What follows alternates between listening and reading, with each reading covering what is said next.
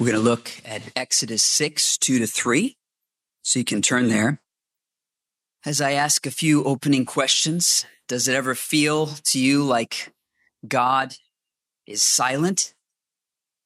You can't hear him audibly? Does it ever feel to you like God is distant? You can't see him physically with your eyes?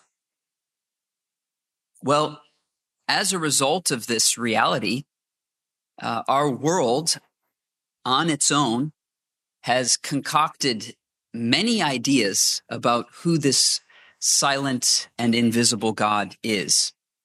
And we could probably it'd be fascinating to go around and come up with all the ideas that we've heard about this God. Let me just give you a couple. German philosopher Friedrich Nietzsche wrote a fascinating extended poem, and it's about this monk who is Zarathustra or Zoroaster, who lives in isolation, and then he meets a Christian monk. And he meets the Christian monk, and this Christian monk didn't like people, but loved God, or claimed to love God. And Zarathustra says, but when Zarathustra was alone, the narrator says, he spoke thus to his heart, that is, he spoke to himself. Could it be possible? This old saint has not heard that God is dead? And so God is dead. This is one view of the invisible, silent God. Others around us will say that God demands our submission in all things, but we can't know the core of his nature. And we can't know if he will accept us. In fact, in their scriptures, God is the best of deceivers. That's a quotation. So how could we know if God is revealing himself truly as he is, if he's the best of deceivers? Alex Trebek, any of you know Jeopardy? He hosted a game show on TV for many years, and he wrote an autobiography, very fascinating. At the end, you know what I do when I go to Dubai? I sit there, and my kids are playing with the toys in the bookstore, and I'm reading the books as much as possible to, get the Cliff Notes version. So here's the Cliff Notes. The very end of his book, he says, "Am I a believer?" So this is on his deathbed. He's preparing he had a disease, he died. And just before he died, he asked, well, I believe we are all part of the great soul, what some call God. We are God and God is us. We are one with our maker. How do I know this? Well, it's not actually that I know, it's that I feel it. He added, but do I pray to a specific God? Do I anticipate a particular version of the afterlife? No, I do not.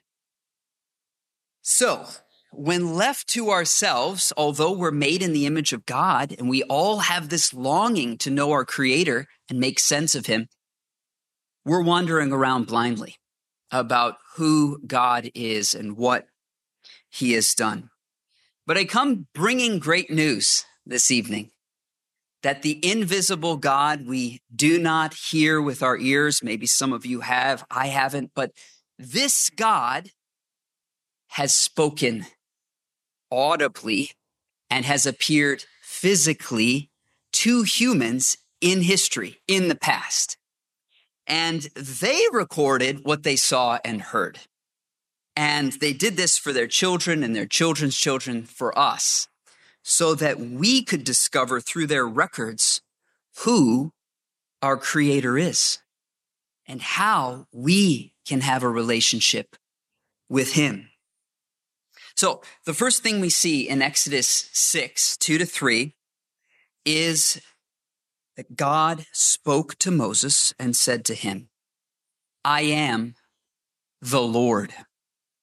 I appeared to Abraham, to Isaac, and to Jacob as God Almighty, but by my name, the Lord, I did not make myself known.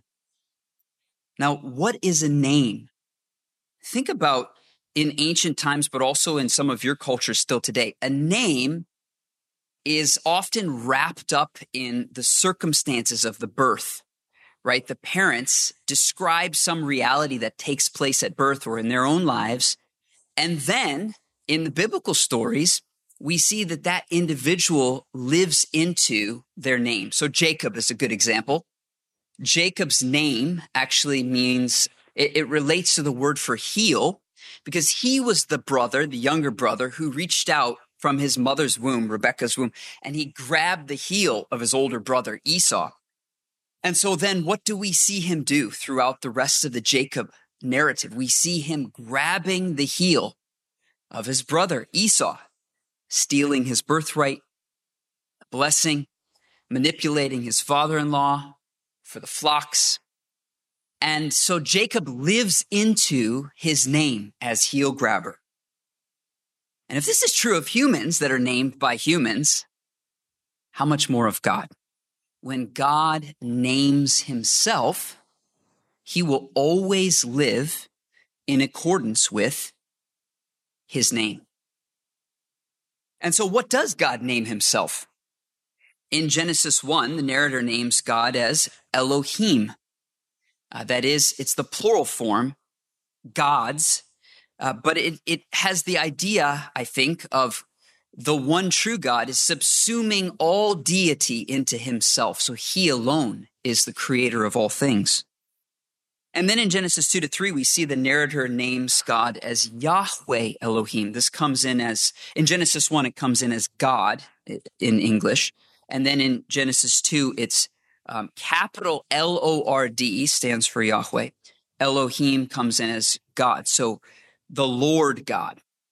And this is the same God as in Genesis 1, but the narrator is emphasizing that this God stoops low. He's working in the soil to create the first humans, and he's breathing into the first humans the breath of life, and he's living with the first humans in the garden. So he's the immanent creator. And then in Genesis 4-11, the narrator maneuvers back and forth between Elohim and Yahweh. And then in Genesis 12-50, we have God just starts breaking out a whole bunch of names for himself. And so we won't be able to go through all of these, but just to give a few: Elohim, God; El Shaddai, that is God Almighty, which is what we see here in Exodus 6.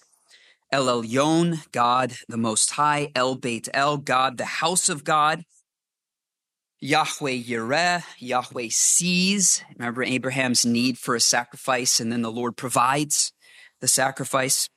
El Elohe Israel, that is God, the God of Israel. And then, yes, also Yahweh. So God enters into a covenant relationship with Abraham, with Isaac, and with Jacob. And they begin sojourning around the land of Canaan that God has promised to give them, but in which they are living as strangers and aliens. And so they're looking forward, the author of Hebrews tells us, to a city whose builder and architect is God. And as the story unfolds through a famine, God leads Jacob's family down into Egypt, and they become sojourners in Egypt. But then what happens in Exodus 1:8 is there arose a Pharaoh who did not know Jacob's son Joseph. And so they move from being guests treated well through the favor of Joseph, and then on to Jacob's family. And then they become slaves. So from sojourners or guests to slaves. And Moses is raised by the Pharaoh's daughter, and he kills an Egyptian, and he flees, and he's freaked out that he's going to be under punishment. So he abandons really the Hebrew people in Egypt, and he goes to Midian. And the Lord says effectively, and now I'm paraphrasing, "You may have fled from my people, but I haven't. I've heard their cries, and I'm coming to rescue them. And you're the one I'm going to use to rescue them." And so he appears to Moses in a burning bush, and it's there that he reveals to Moses his name, the Lord, Yahweh. But how are we to understand this? Because here in Exodus 6, God spoke to Moses and said to him, "I'm the Lord." I appeared to Abraham, to Isaac, and to Jacob as God Almighty, but by my name, the Lord, that is Yahweh, I did not make myself known to them. Now, it is true that in Genesis 17 and Genesis 35, the Lord appears as God Almighty. So that is true. And we hear Jacob using that name for God thereafter. But God also calls himself the Lord. In Genesis 15, he said to Abram, I am the Lord who brought you out of Ur. And Genesis 28, he speaks to Jacob, I am the Lord, the God of Abraham, your father. So Exodus 6 is saying, I did not make myself known to you by the name the Lord, Yahweh, but Genesis 15 and Genesis 28 are saying, the Lord said, I am the Lord. So what's happening here? Is there a service at 6? 6:30? Oh, wow. We've got 30 more minutes. This is great. All right, hold on. So first, we shouldn't read Genesis and Exodus as if it were dropped down from heaven like the Quran or like a Book of Mormon, kerplunk. Rather, it was written under the inspiration of the Spirit over many, many centuries through holy men of God as they received the word in their context and retained these stories. And so this means that what we find actually is that in Genesis, Exodus, and so forth, particular stories are connected to other particular stories. And so, yes, each story is connected to the whole of the narrative, but Genesis 17 and 35, where God reveals himself as El Shaddai, God Almighty, is connected to the storyline, if you will, a sub-storyline of Exodus 6. And Genesis 15 and 28, where God reveals himself as Yahweh, has its own storyline.